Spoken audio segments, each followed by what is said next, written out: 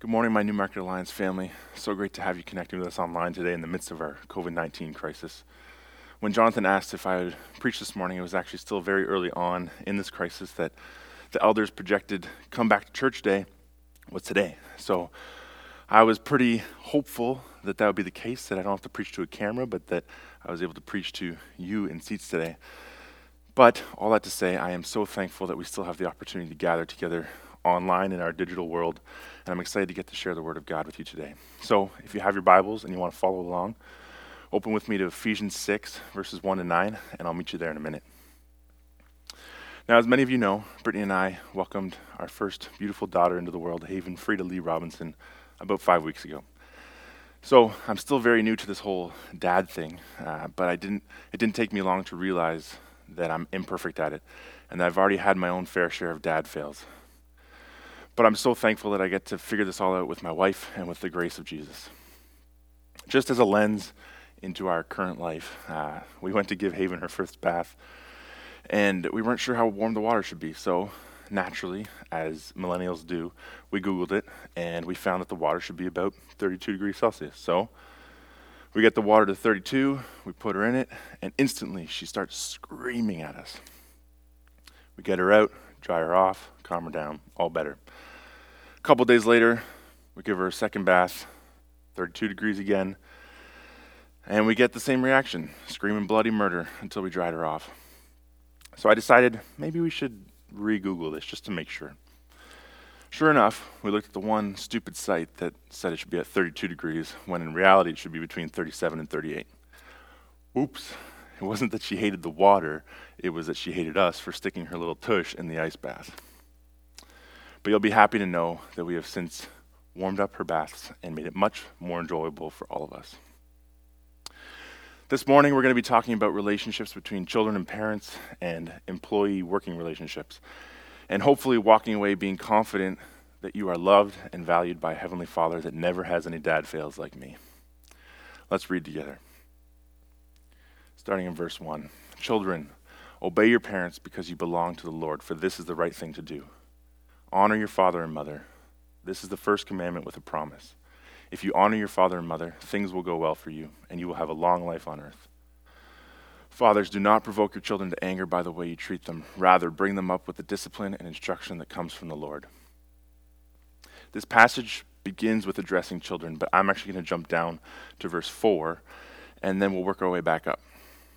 So let's read verse 4 again. Fathers, do not provoke your children to anger by the way you treat them. Rather, bring them up with the discipline and instruction that comes from the Lord.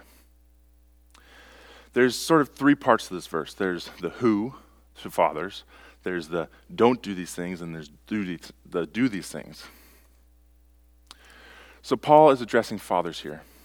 The Greek word can be translated to mean parents, though when Paul wrote this, he really more than likely was intending for it to be to fathers. See, in Paul's time, fathers had legal control over their children and were responsible for their instruction from about age 7 onwards. Girls didn't typically receive formal education, but were instead taught household duties. The fact that Paul wrote children instead of boys is significant. He is challenging the cultural norms and removing the limitations put on girls in this ancient society. That's actually a common theme that we're going to see throughout this passage, that the gospel should change us in such a way that we act and live as believers should be so countercultural to the world around us. But going back to the fathers. In this day, again, back then, they had ultimate control over their children. Their powers were almost unlimited in the Greco-Roman world. Fathers determined if a newborn baby had the right to live or die, with many baby girls in particular being abandoned to die. Fathers could and often did sell their children into slavery, again, especially the girls, and they could punish them as harshly as they pleased, work them hard, or even put them to death.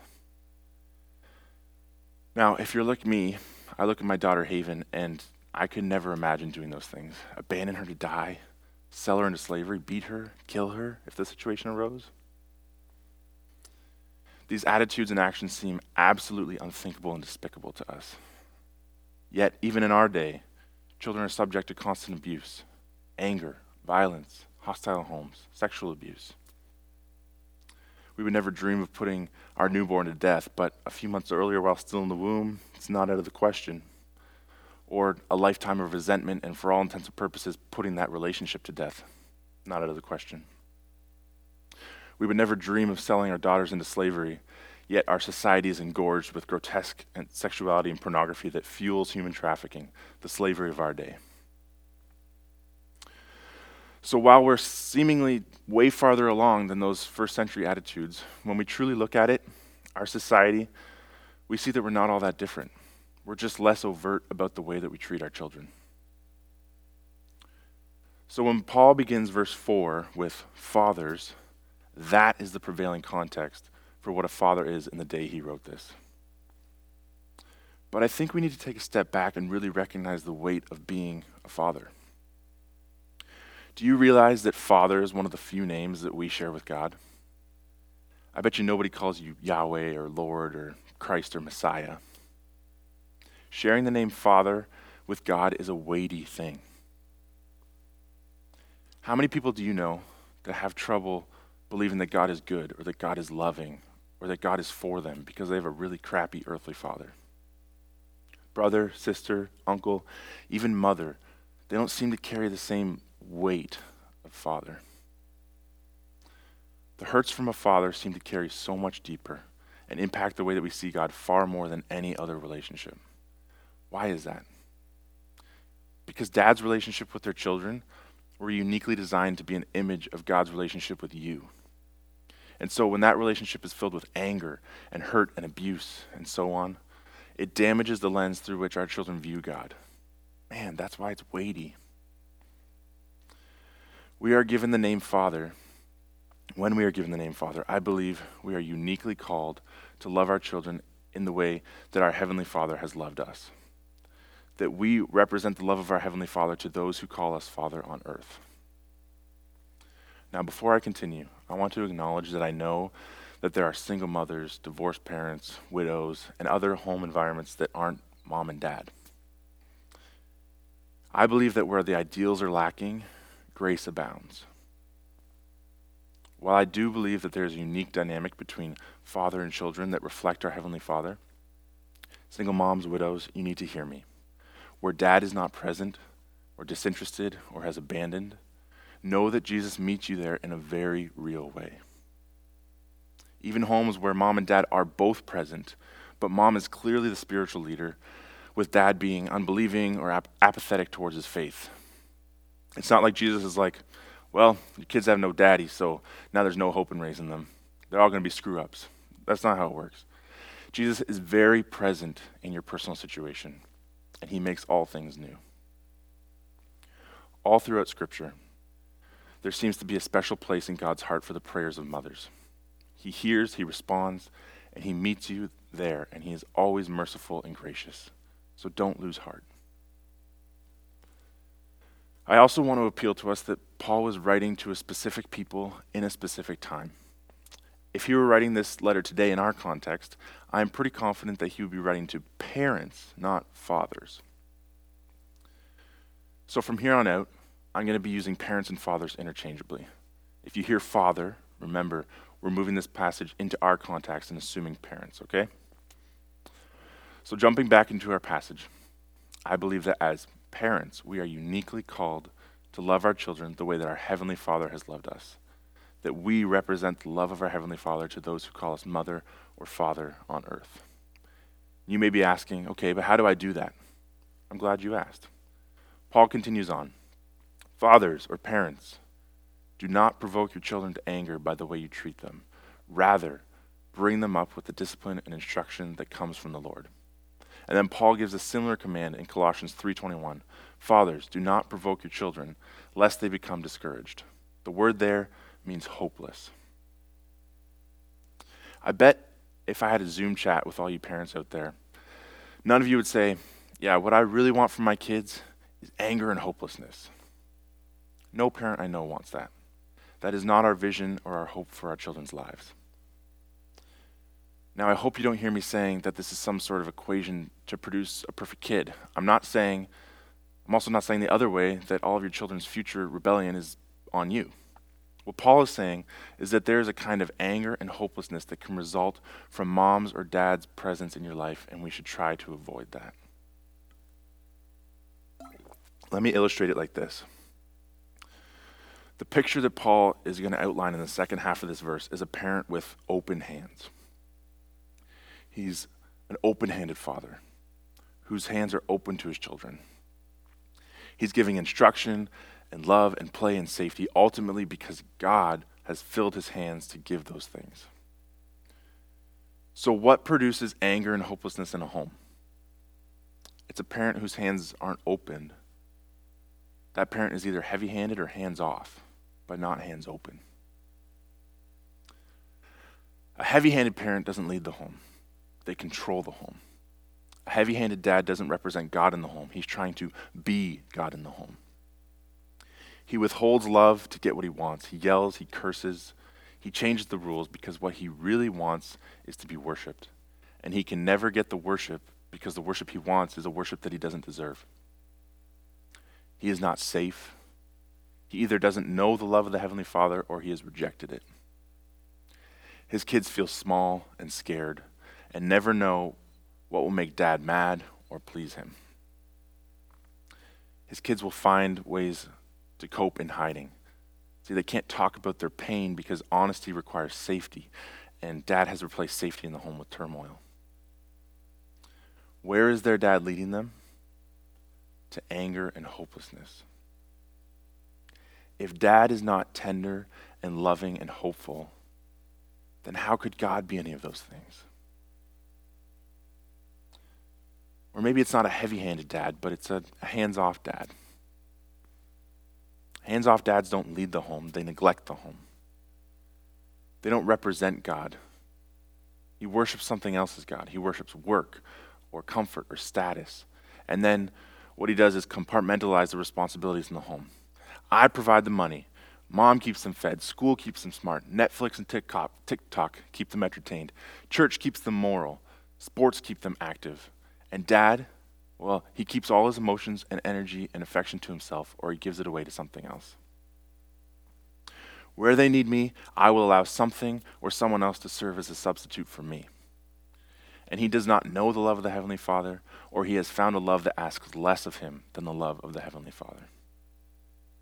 His kids feel used, neglected, unseen, unheard, and insecure.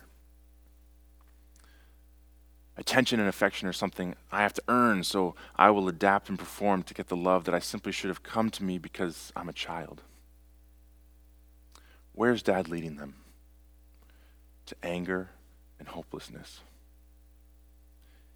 If dad is disinterested in me, how could God possibly find me lovable? The irony in all this is that the heavy-handed dad never gets the control he's after, and the hands-off dad never gets the comfort he's after. And God wants to free us from both of those.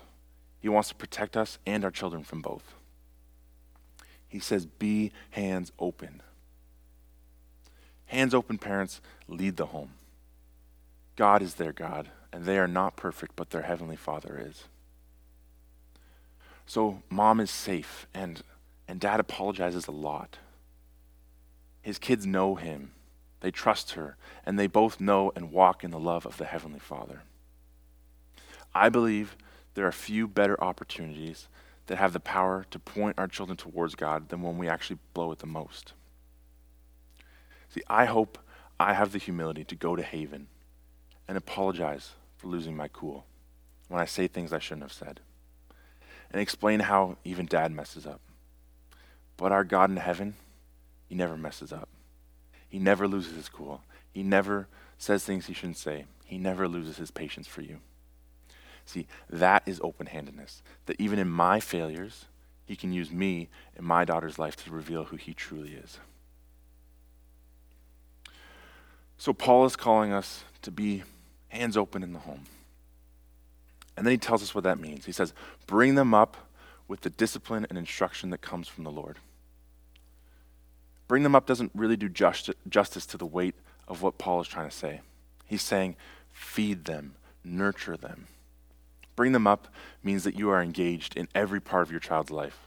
You're not compartmentalizing the parts that you feel responsible for and are easy to feel responsible for. Bring them up means that we are leading them towards Jesus holistically. It's the same idea back in chapter 5 where he says, husbands, nourish and cherish your wife as Christ nourishes and cherishes the church. He's saying, use your open hands and wrap them around your child in such a way to shape them and guide them. All of them.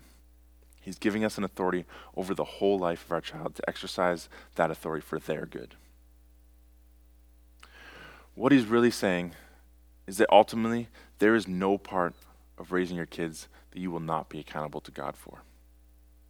At the end of the day, it's not the church's responsibility to point them to Jesus. It's your responsibility. Discipleship, first and foremost, happens in the home. And then Paul continues on with the how. He says, bring them up with the discipline and instruction that comes from the Lord. So what does that look like? Well, the second half of chapter 5 and continuing through to this passage is really the application of the previous chapters that we've been walking through for many weeks now. It's that we are called to live the first part of Ephesians out in relationships with our spouses and our children and parents. So when Paul says to bring them up with the discipline and instruction that comes from the Lord, we need to look back into chapters 4 and 5 to fully understand what that looks like. A summary would be something like this. We need to raise them up in humility, in gentleness, in patience, in unity, in tolerant love, to use their words to build up and not to tear down, to raise them up in wisdom, in forgiveness, in thankful hearts, and in walking in mutual submission. Again, I'm only 5 weeks into this parenting thing, and that list already looks daunting to me. I haven't even hit the terrible twos or the puberty years yet. So rather than give you a 10-point list of how to discipline and instruct your child in the Lord, I'm just going to try and make it really simple.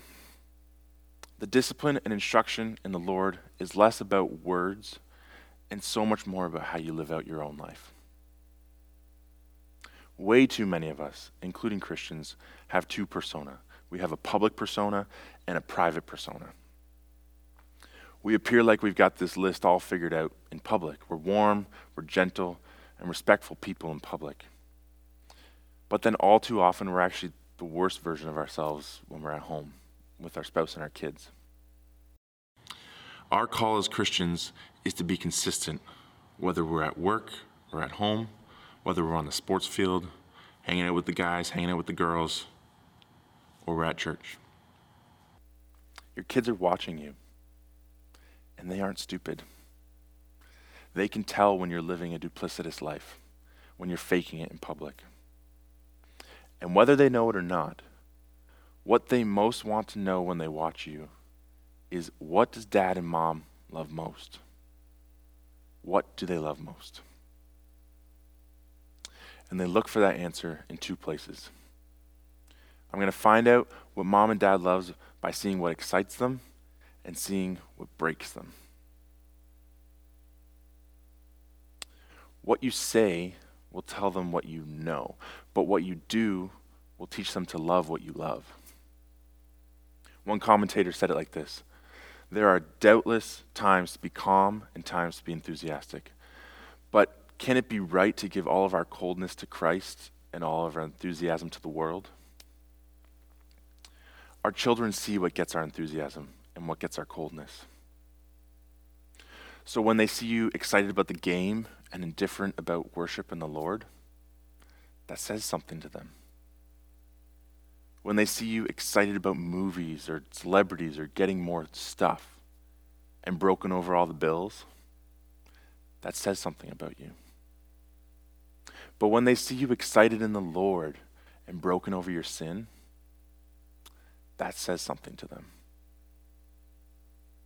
There is something powerful when your kids watch you digging through Scripture in the morning, when they watch you sing loudly and confidently to the Lord, when they pray with you. There is something powerful when the Word of God comes from your lips to your children's life. Not just when they've done something wrong or they're going to think that the Bible only applies to them when they're in trouble. So speak the Word over your children. It has incredible power. When they need encouragement, give them something like Romans 8, neither death nor life, neither angels nor demon, neither the present nor the future, nor any powers, neither height nor depth, nor anything else in all creation will be able to separate us from the love of God that is in Christ Jesus our Lord. Or when they're struggling with their identity, give them 1 John 3. See what great love the Father has lavished on us, that we should be called children of God, and that is what we are. Or when they're insecure about themselves, give them Psalm 139. For you created my inmost being. You knit me together in my mother's womb. I praise you because I am fearfully and wonderfully made. Or when they're worried about the future, give them Jeremiah 29. For I know the plans I have for you, declares the Lord, plans to prosper you and not to harm you, plans to give you hope and a future. The word of the Lord carries so much power. Speak it over your children's life.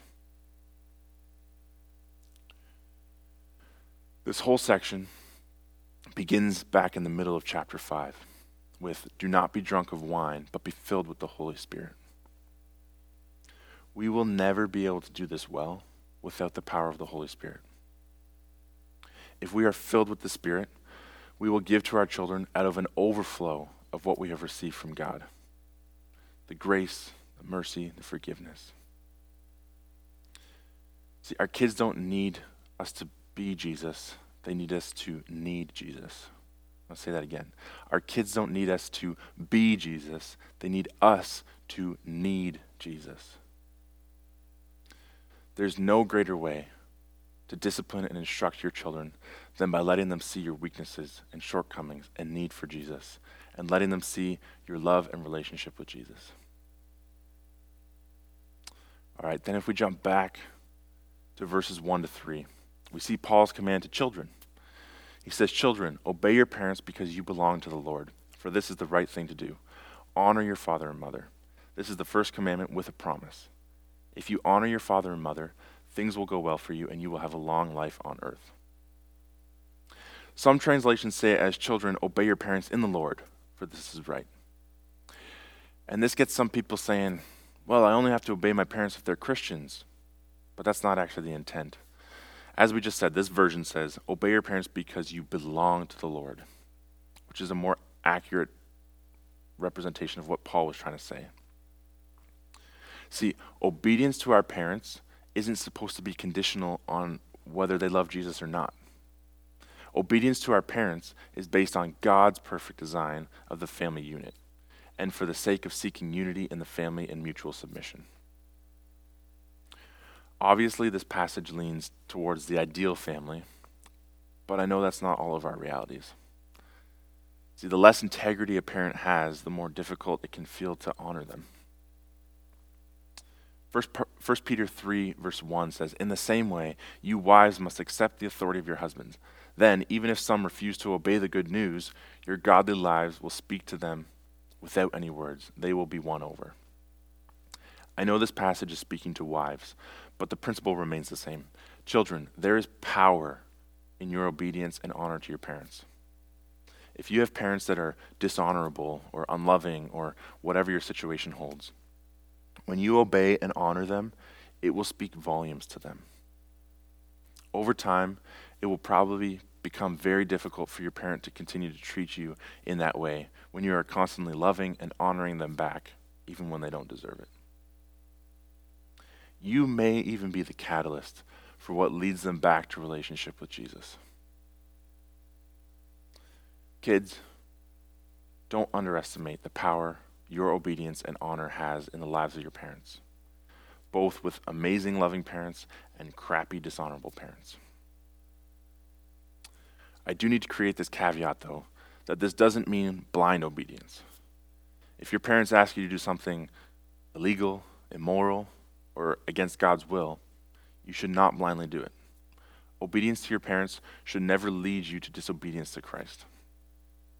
Acts 5:29 says, we must obey God rather than man.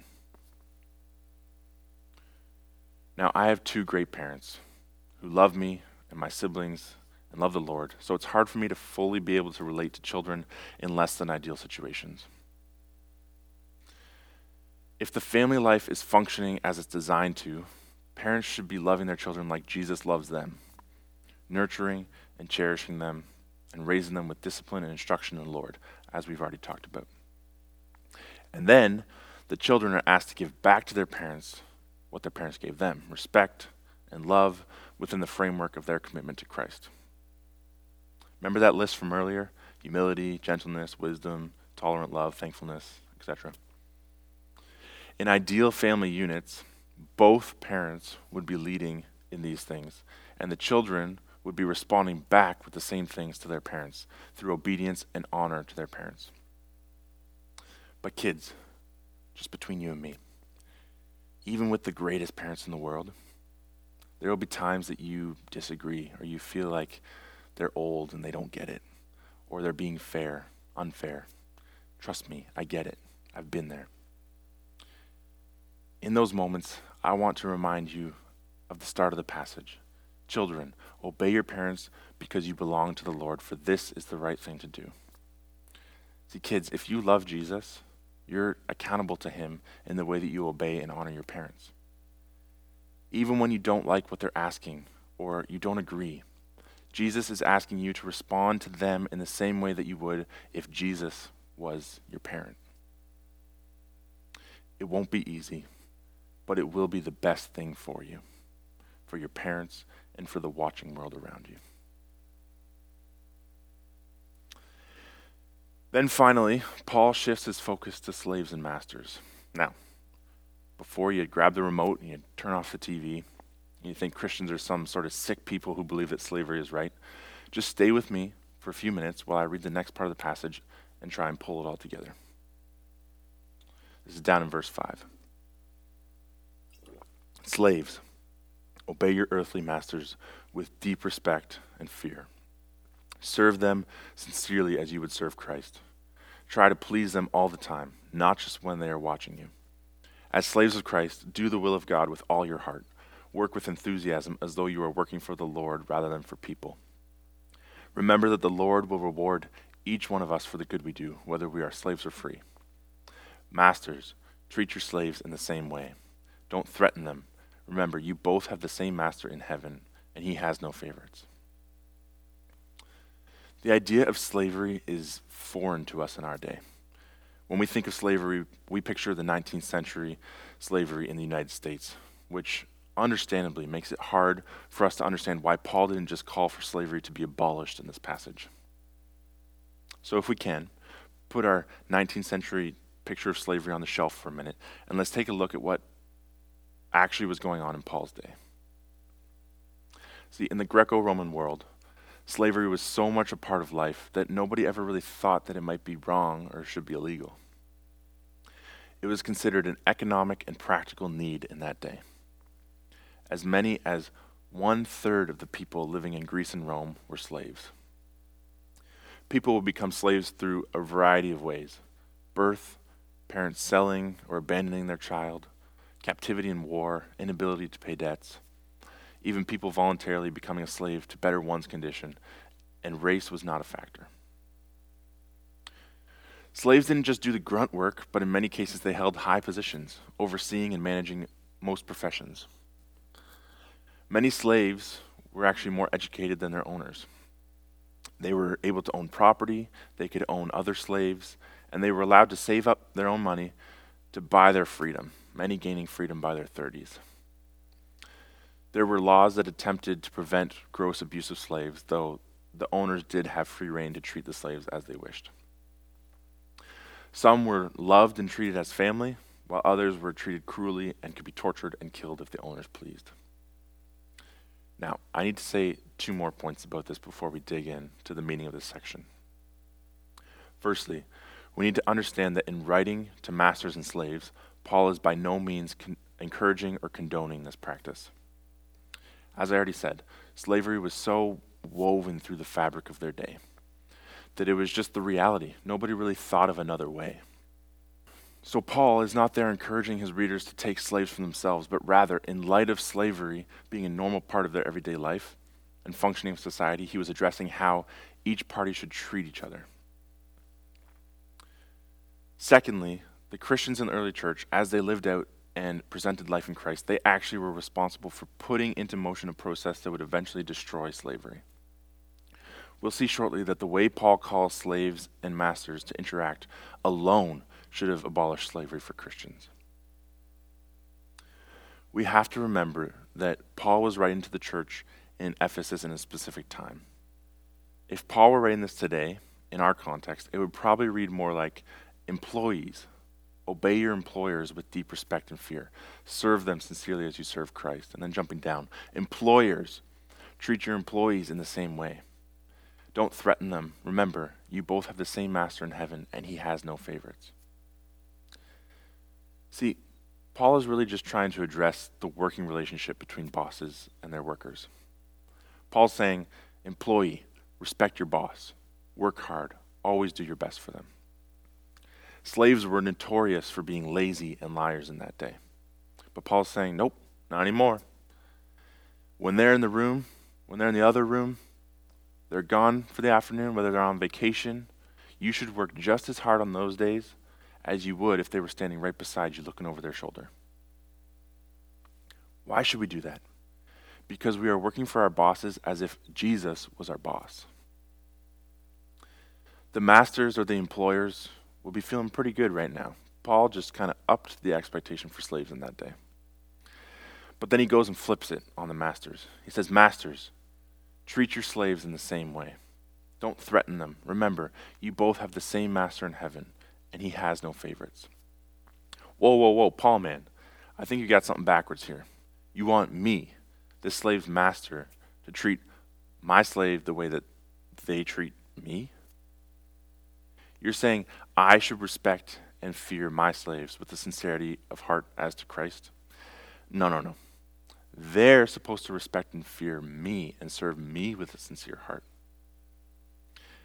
But just as slaves were being called to give up slacking off, masters were being called to give up threatening because that doesn't line up with serving Christ. Like the parents and children section, this section on masters and slaves is another relational application of chapters 4 and 5. Which means that really what Paul is calling both the slave and the master to is, let's go back to that list, to treat each other with humility, with gentleness, with patience, to have unity, to have tolerant love, to use their words to build up, not to tear down, to seek wisdom and forgiveness, to have thankful hearts, and to walk in mutual submission. And that's why I said it earlier, that when Paul called masters to interact with their slaves in this manner, it would actually lead to the demise of slavery. See, I don't know about you, but I can't threaten and beat and abuse or kill someone while walking in humility and gentleness and patience and unity and tolerant love and mutual submission. You see what I'm saying? No, Paul did not directly command that slavery be no more, though I would argue he actually did an even better thing. He went to the heart of the matter. He moved beyond just the golden rule of treating others the way that you want to be treated. He raised the bar again to treat others the way that you would treat Jesus. Then Paul sort of summarizes the section by saying, remember, you both have the same master in heaven, and he has no favorites. There is no favoritism with Jesus. In our society, we live by this sort of hierarchy that declares our relative value and the value of others. We may not have slaves, but we have service people and people lower on the totem pole that we don't deem count or don't deserve the respect like someone of higher value. It's easy to dehumanize and chew them out when we aren't satisfied. Our attitudes, our body language, our lack of attention communicate that we really don't care about you. But friends, I want to challenge us all. Our witness as followers of Christ depend on how we treat everybody. Not just the stars and the celebrities and our bosses or the pretty people or the successful business people, but also the cashiers and the waiters and the garbage men and the homeless and the marginalized. The reality of living life with Christ means that we must relate to everyone as if we were relating to Jesus himself. Now, as I wrap up, I just want to point to two beautiful truths. I hope at the end of all this, what you're hearing is that you are valued, no matter where you find yourself. that whether you're a parent or a child, you're valued. Whether you're a master or slave, an employer or an employee, you are valued. The entire point of this passage today is to break down cultural norms, to break down the abuse of power and dishonor and laziness and anger and dehumanization of one another, and to look to Jesus. Jesus cares about how you treat your kids, because kids, you are valued. Jesus cares about how you treat your parents, because parents, you are valued. Jesus cares about how you treat your boss, because bosses, you are valued. Jesus cares about how you treat your employees, because employees, you are valued. There is no favoritism in the Lord. You are all loved and valued exactly the same. All it takes is to look back to last weekend, to look to the cross and the resurrection of Jesus, to see that you are so unbelievably valued by Jesus Christ. So valued that he literally laid down his life so that you could truly live yours. I guarantee you that if you treat your children like you would treat Jesus, it'll change your relationship. And if you treat your parents the way that you would treat Jesus, it'll change your household.